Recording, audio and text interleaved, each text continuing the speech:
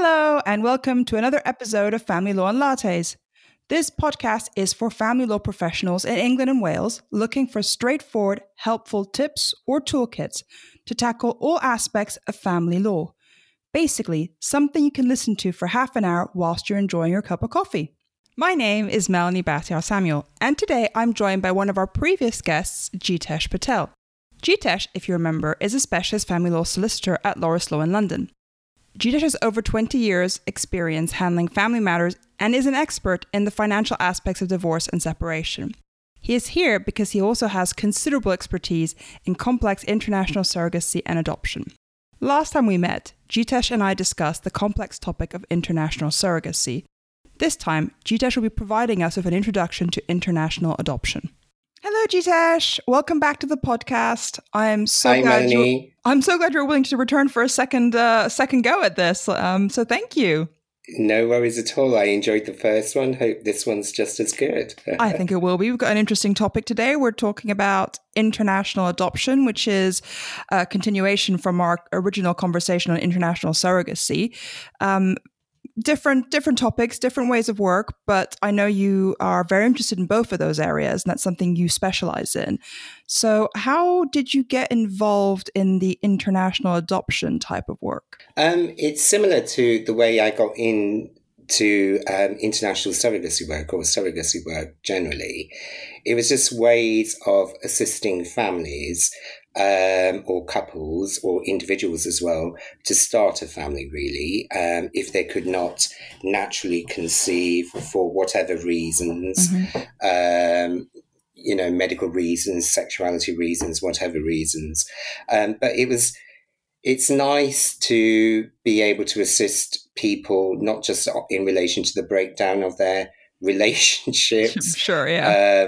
But also be able to use your knowledge and family law experience to help actually create happy stories and create families as well. So that's how I got into it. So yeah, that's really quite nice. I love when I talk to other lawyers and they're like, "Oh, I do like doing this because it's always very pleasant to create a family rather than to assist in the breakdown of a family." So I do like that.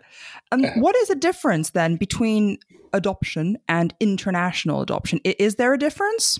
Well, the adoption would mean a domestic adoption, an adoption in England and Wales, where the child is likely to be in care or foster care, following care proceedings, where the local authority have obtained what's called a placement order. So that child can be placed up for adoption. It's governed under the Adoption and Children Act 2002. International adoption is slightly different, and I split it into two, to be honest with you. So one I call international adoption, one I call inter-country adoption. Okay. International adoption are those adoptions that take place abroad under the Hague Convention on international cooperation on adoption and protection of children. I might have got that wrong, but it is the Hague Convention. But what that sets out, it's a 1993 convention. And what that sets out is procedures that two countries should follow to recognise an adoption of a foreign child in the foreign jurisdiction. Now, if you follow the Hague Convention route and you're English, you're based in England, then you will not need to readopt your child under English law. So under the Adoption and Children Act, your Hague adoption order would be automatically recognised in this jurisdiction. Okay. Under inter-country adoption, those are adoptions that aren't on or do not form part of the Hague Convention. So they're outside the Hague Convention. The Hague Convention has what we call a designated list. So if a country appears on the designated list, they will recognise each other's adoptions under the Hague Convention. But inter-country adoptions are those adoptions that take place in foreign countries which aren't on this designated list. It's still possible to do. You just adopt the child in accordance with the laws of the foreign jurisdiction, but you do need to readopt the child in England and Wales when you return under what's called under the Adoption and Children Act 2002, because your inter-country adoption order will not automatically be recognised in this jurisdiction. There is a third, I should mention, type of adoption that I've experienced in my work as well, and that's known as a de facto adoption, and that's an adoption that occurs under the immigration rules. So that's a situation where you may have been working abroad for a long period of time and a child came into your care for whatever reasons, but you did not do anything formal in the foreign jurisdiction, because no one was questioning why the child was with you or anything. And then all of a sudden you want to return back to England for your job's finished or whatever reasons you want to adopt. But the child's lived with you for a continuous period of more than 18 months.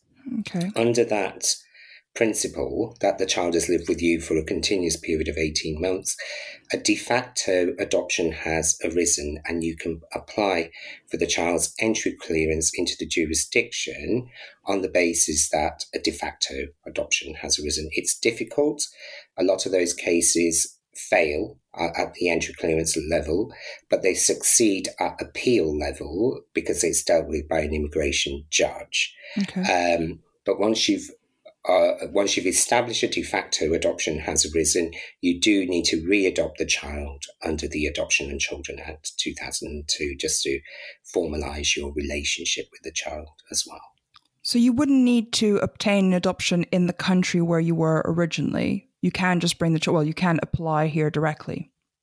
You can apply here directly, yes, via the de facto adoption principle in the immigration rules. Okay, and you're talking about the international adoption, the very first one you mentioned when you were like, as long as it's recognized in that country, it'll be recognized here. What if you have a situation where, would you have a situation where, for example, certain types of family relationships might not be recognized as acceptable for adoption in that country, but would be recognized here? Would you then have to go under the inter-country adoption? Mm-hmm. So I'm thinking perhaps in a country where a same-sex relationship might not be recognized or something like that, and they wouldn't allow an adoption in that country, would it be then to do an inter-country adoption here? Yes, it would be to do an inter-country adoption from this jurisdiction then. Yeah. Okay. All right. Oh, okay. I didn't know about the three different types of international adoption. So obviously a really big topic to cover because there are three different types. What is the process? What do we need to think about? Well, the process for the Hague Convention is quite strict for the international adoption. People need to attend courses that are provided by various adoption agencies in the UK specialising in international adoption work.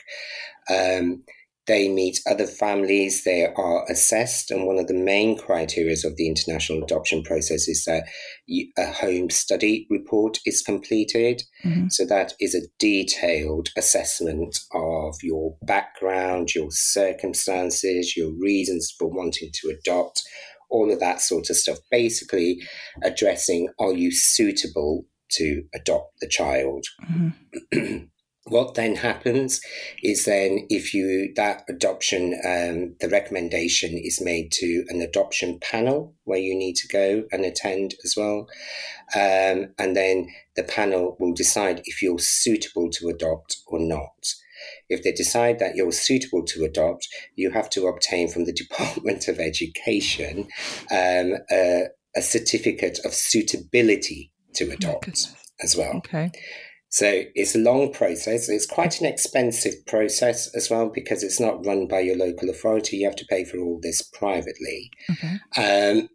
And once you've got your certificate of suitability to adopt, you go to your foreign jurisdiction, which is still in the Hague Convention on the designated list, and you adopt a child in accordance with the jurisdiction of that country. But as long as you've got your home assessment, you've got your certificate of suitability to adopt, returning back to England is going to be, should be non-problematic, and there won't be any requirement for you to readopt the child in this jurisdiction then.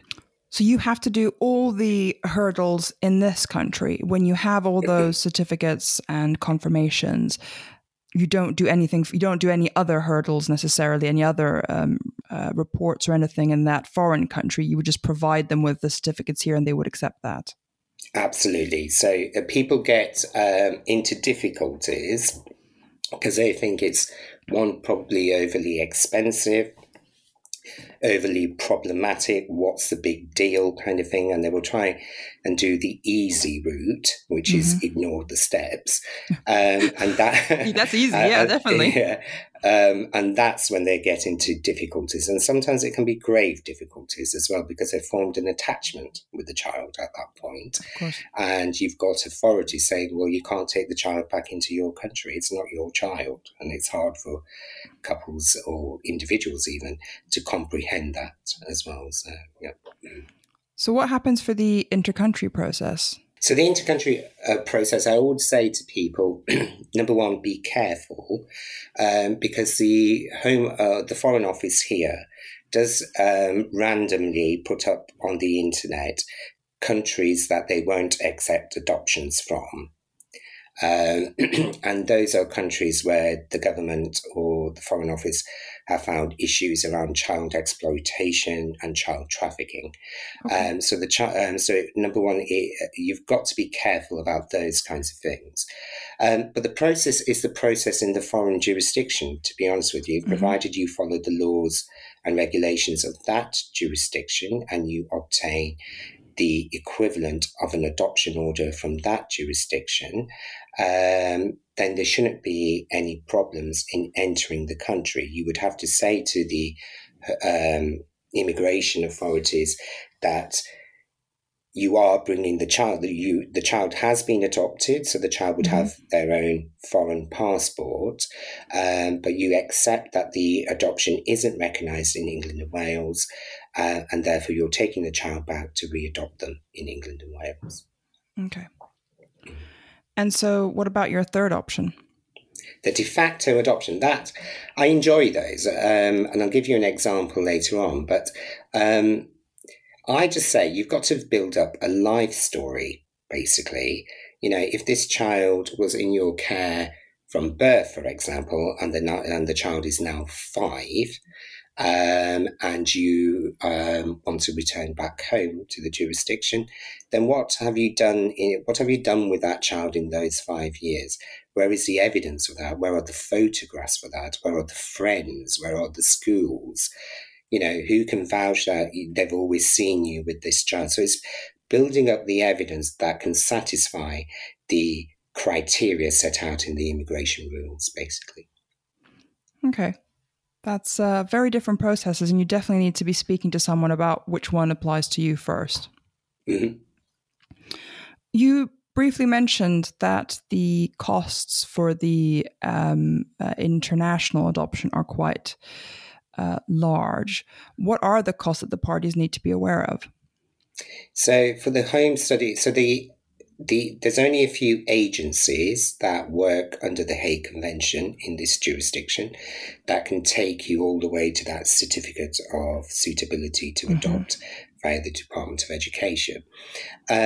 For their home, so they have their own individual fees themselves, because their assessment is quite detailed and it's not funded by the local authority. They can charge up to £10,000 to £15,000 for that home study report. Then there is a fee to obtain the certificate of entitlement for from the Department of Education, and there may be fees in your foreign country when you go out and readopt the child. I mean, the comfort there is there are no legal fees when you return back to the jurisdiction, because if you follow the entire process, your adoption will be automatically recognised in this country. Sure. Okay. And for the other ones, is it just the legal fees that we have to worry about, or can it be absolutely anything? The inter-country adoption process, those will be your foreign legal fees in the foreign jurisdiction as well, which I would say you would need to research very well as well.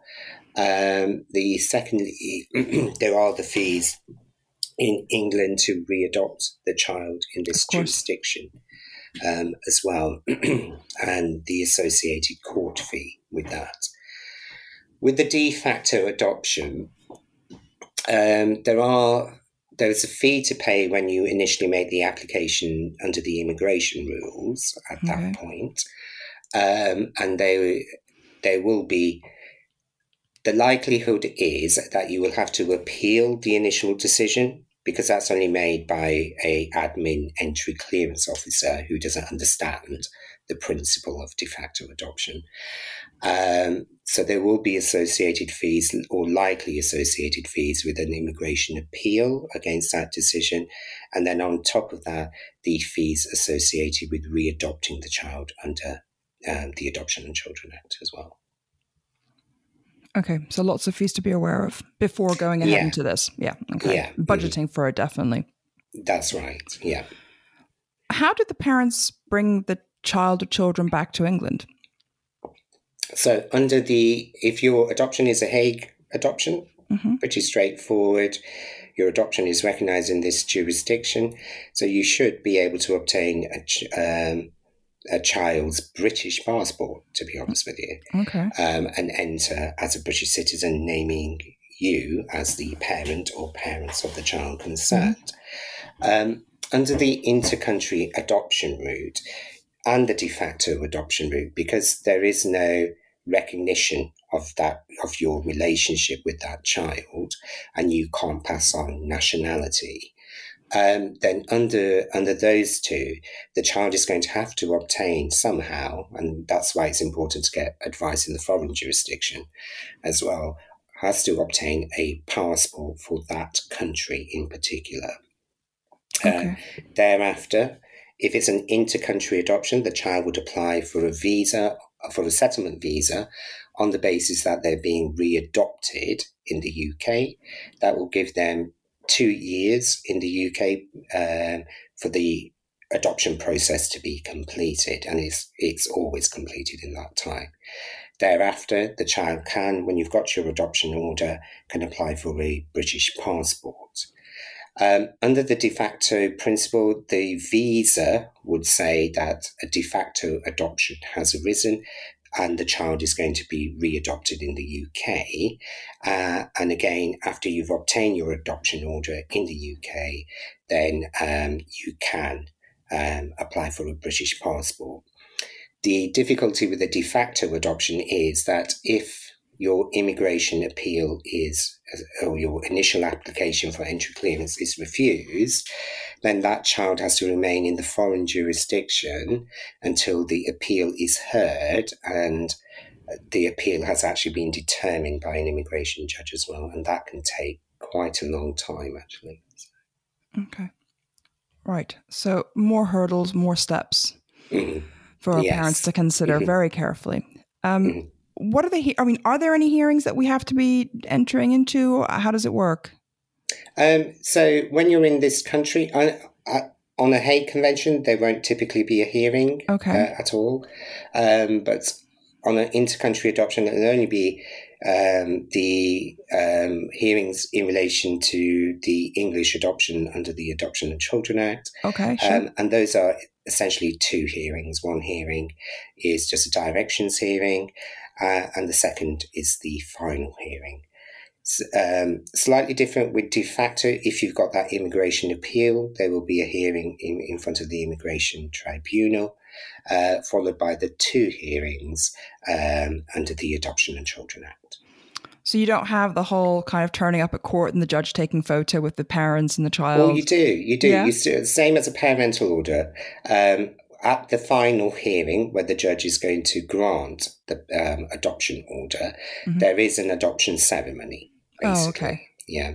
And the ones I've done have all been at the Central Family Court. And you see judges, and there's only a few judges that will deal with this kind of work, but you might have seen them in an FDR the week before shouting and screaming, and another side of their personality comes out at an adoption ceremony. So yes, That's definitely nice. Okay, so I think we've covered everything I wanted to ask. Is there anything that you think should be brought up that I've missed, or that you think would be very interesting for people to know about? Well, the only thing I would say is, obviously, the outcome of any of these adoption processes is absolutely rewarding for the individuals concerned. But to get to that point, you've got to do your research, take legal advice, don't try and cut any corners or anything like that, and ask questions, basically, as you're going along. Because, at the end, it's the same as international surrogacy. What I say to people there is you want to concentrate on the child who's with you, as opposed to the bureaucracy and the admin side of things. And if you've got your ducks in order from day one, it should be a very, very smooth process for you. How long do these processes take? Because we've talked about the processes, how they work, what you need to be doing, the costs. But if we're asking people to think about things in advance, how long should we be telling them they need to plan in advance? I think with the Hague Convention, with the Home Study and Department of Education and Adoption panels input, and then you're going to the foreign country to readopt, that can take up to 18 months, to be honest with you, as well. That's quite a period. With the inter-country adoption, that probably is slightly less. To return back to the jurisdiction would be slightly less, but I would still say it's going to take you over 12 months to get to a hearing in the UK in relation to your adoption here. With the de facto adoption, that's the longest one, I have to say, because if it's rejected on your initial entry clearance application, then waiting for an appeal date can be over a year. So you've waited a year for the appeal. The appeal is then successful. You apply, you come in. So that can be more than 18 months. So during that time, for example, for the de facto, the child would have to remain out of the country. Absolutely. And I'm assuming same for obviously the Hague proceedings, the Hague applications, you also would need to remain out of the country for all of them. So you'd have to factor in that it might take you 18 months or 2 years or whatever to do this. That's that during that time, you and that child will have to remain out of the jurisdiction. Or you will have to find somebody to care for the child if you need to return. Yeah. But with the de facto adoption, you've got to show that continuing relationship as well. Yeah, okay. So you've got to be careful that you haven't left the child for a long period of time as well. That makes sense. So lots to think about, cost-wise, procedural-wise, timing-wise, but very rewarding. Do you think there is an increase in adoptions, or is it something that you've always seen at a continuous level? What do you think? Certainly pre-COVID, it was very popular, if I put it that way. It was an alternative route for people to have families, which they would explore. And it, if they weren't, for whatever reasons, didn't want to consider surrogacy, wanted adoption for whatever reasons. But COVID has, for international cases, put a damper on work, basically, or matters are on hold simply because of the different jurisdictions and their restrictions, basically. Yeah. Okay, so that might actually make it a little bit longer, because if the countries, they themselves are being slower at dealing with things for whatever reasons, it's going to delay matters even more. Yeah. Okay, so top tips. Take advice. Top tips. Do your research. Do your research. I'd say for any of those steps, get legal advice. Mm-hmm. With the de facto, I would say you need a solicitor with you all the time, because the letter with your initial immigration application, drawing their attention to the immigration rules, would be written by a solicitor on your behalf. You'll obviously need the assistance in the appeal as well. So it's just do your research and get legal advice, basically. As soon as possible.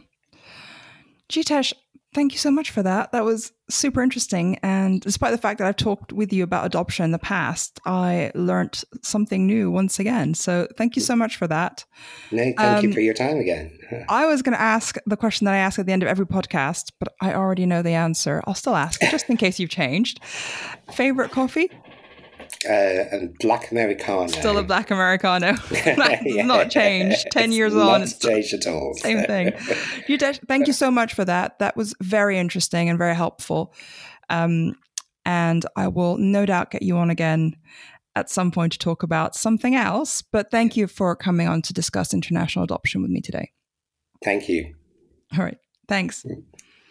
Family Law and Lattes will continue next week. In the meantime, if you have any suggestions about the podcast or topics you'd like to hear discussed in the future, please send me a tweet at Melanie_Bataillard, message me on Instagram at Melanie Bataillard, or email me at familylawandlattes@gmail.com.